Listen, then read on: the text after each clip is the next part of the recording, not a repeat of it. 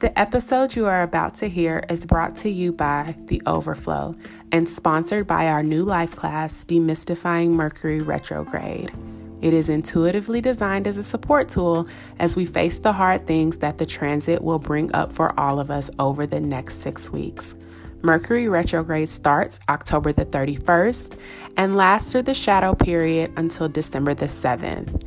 In addition to the life class, you'll get the full Mercury retrograde guidebook, intuitive messages for Mercury retrograde, and 4 meditative journal prompts to help you dive deep and get past the fluff and the hype of Mercury retrograde. There's nothing to fear. Go ahead and go to theoverflow.com, TheOverflo.com, and click on offerings to sign up for the class. See you soon.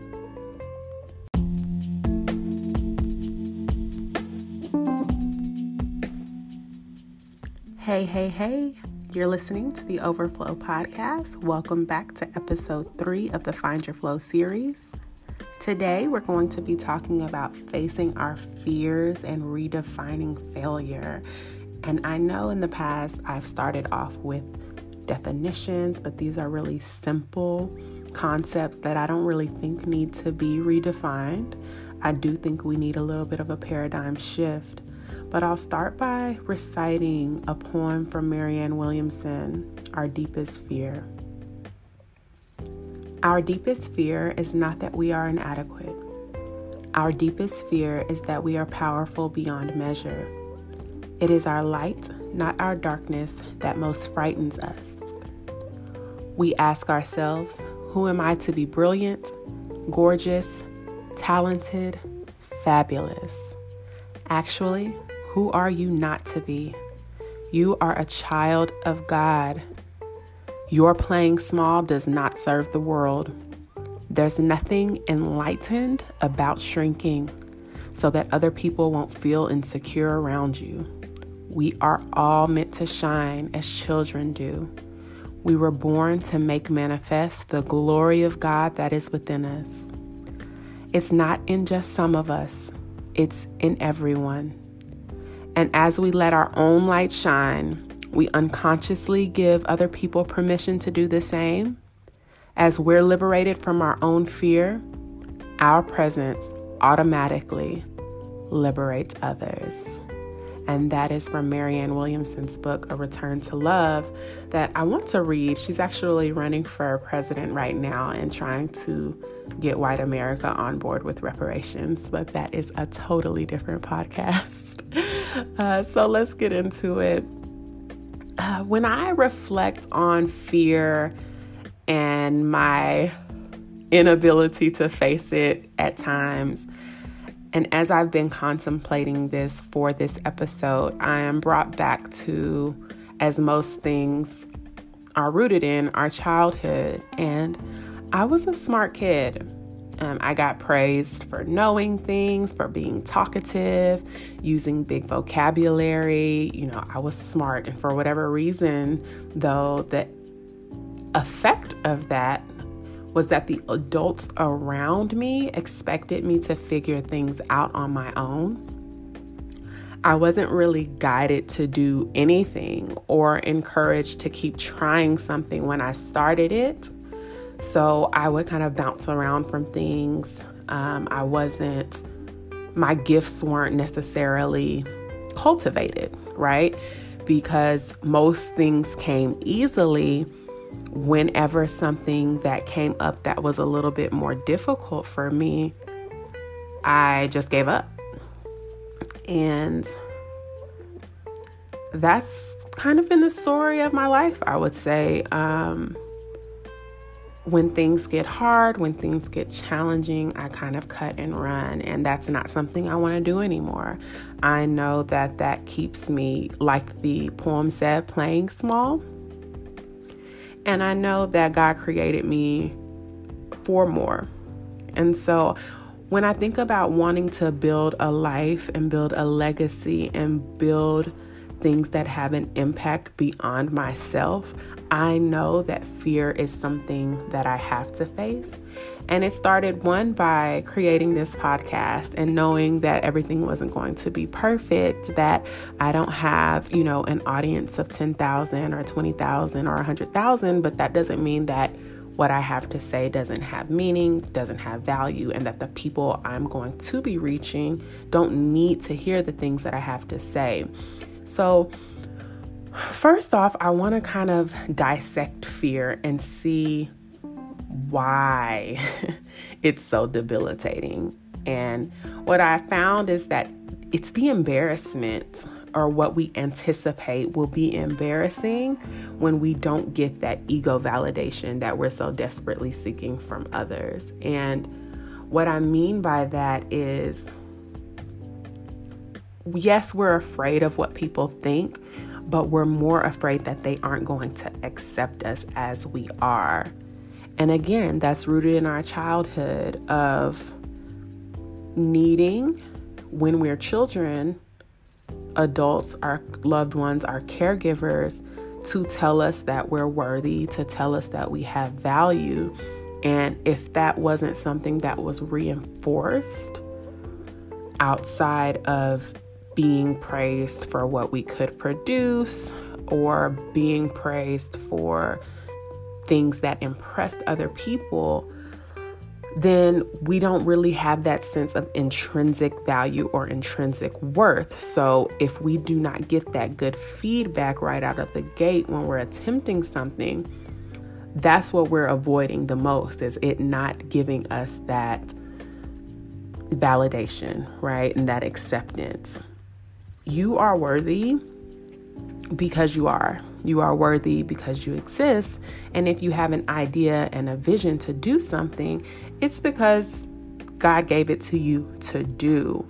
And yes, when you first do it, when you first present it, it may not turn out exactly how you expect. And that's okay.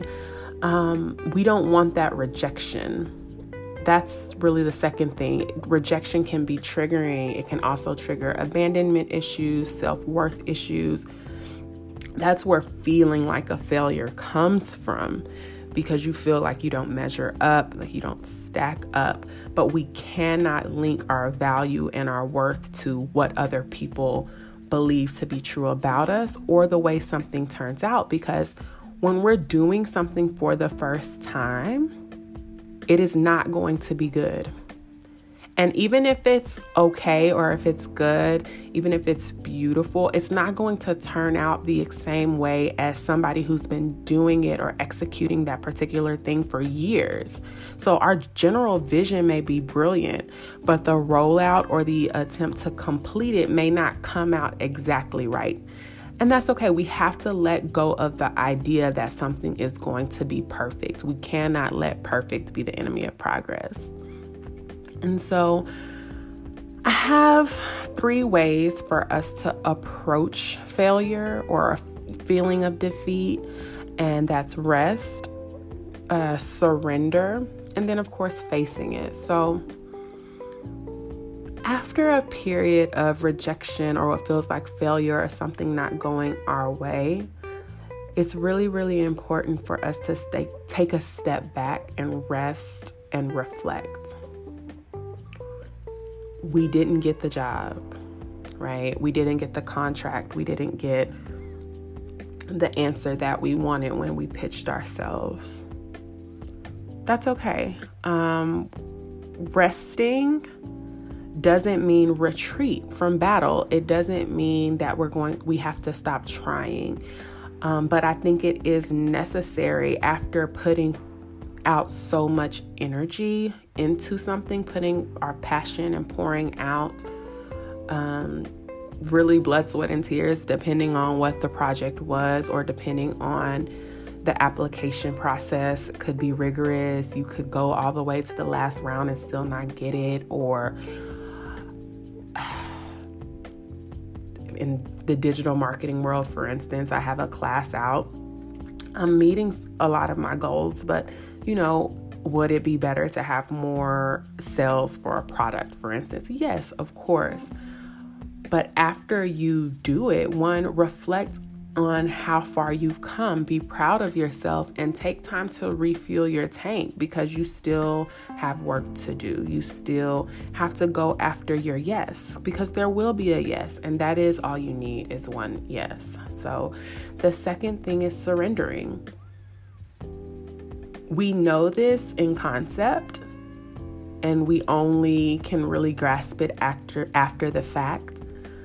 But when something doesn't work out, it's usually because what is actually for us is down the road. But when we're surrendering, we're not just waiting for something to fall in our lap. Surrender does not mean stagnation. It means doing the work to get and stay in alignment for our yes, for what we're purposed for that better opportunity. So taking the time while you're resting, it doesn't have to be a 3-part thing like step 1, step 2, and step 3. But while you're resting, surrendering in your mindset that something better is coming, praying for that alignment, praying for that next opportunity, and doing the work that is required for you to get the opportunity. So if you got rejected, why? Asking for feedback, incorporating the things that you need to incorporate, whether that's a better presentation, better language in your asking. This really runs the gamut, but in self-improvement, self-development, you are still you. It may have just not been a good fit, but whatever the case may be, you have to keep doing the work for your larger vision, for your larger dream. Then ultimately we have to face our fear, and we can reduce the impact of fear by facing it. It comes through that action. People don't have to like you. And I think what happens is by linking our value and linking our confidence and self-esteem to the acceptance of others, we really put ourselves at a disadvantage, because we're not entitled to the acceptance of others. We're not entitled for someone to pay us for a product or service. We're not entitled to that job even. We deserve safety, we deserve respect, we deserve security. But at the end of the day, people can say no, and they will. But all they can do is say no. All they can do is say no. So don't let that no keep you from asking. That no can't bring you harm. That no can't take away your identity, can't take away your skills, can't take away your value. It's just a no. And so ultimately, we need a paradigm shift about what failure is. And it's not the no's that are failures. The only failure is when you actually stop showing up for yourself. And even then, we get a new moment every day to start showing up for ourselves. And I just want to close in the words of Pops, played by John Witherspoon. You win some, you lose some, but you live to fight another day. Thank y'all so much for listening.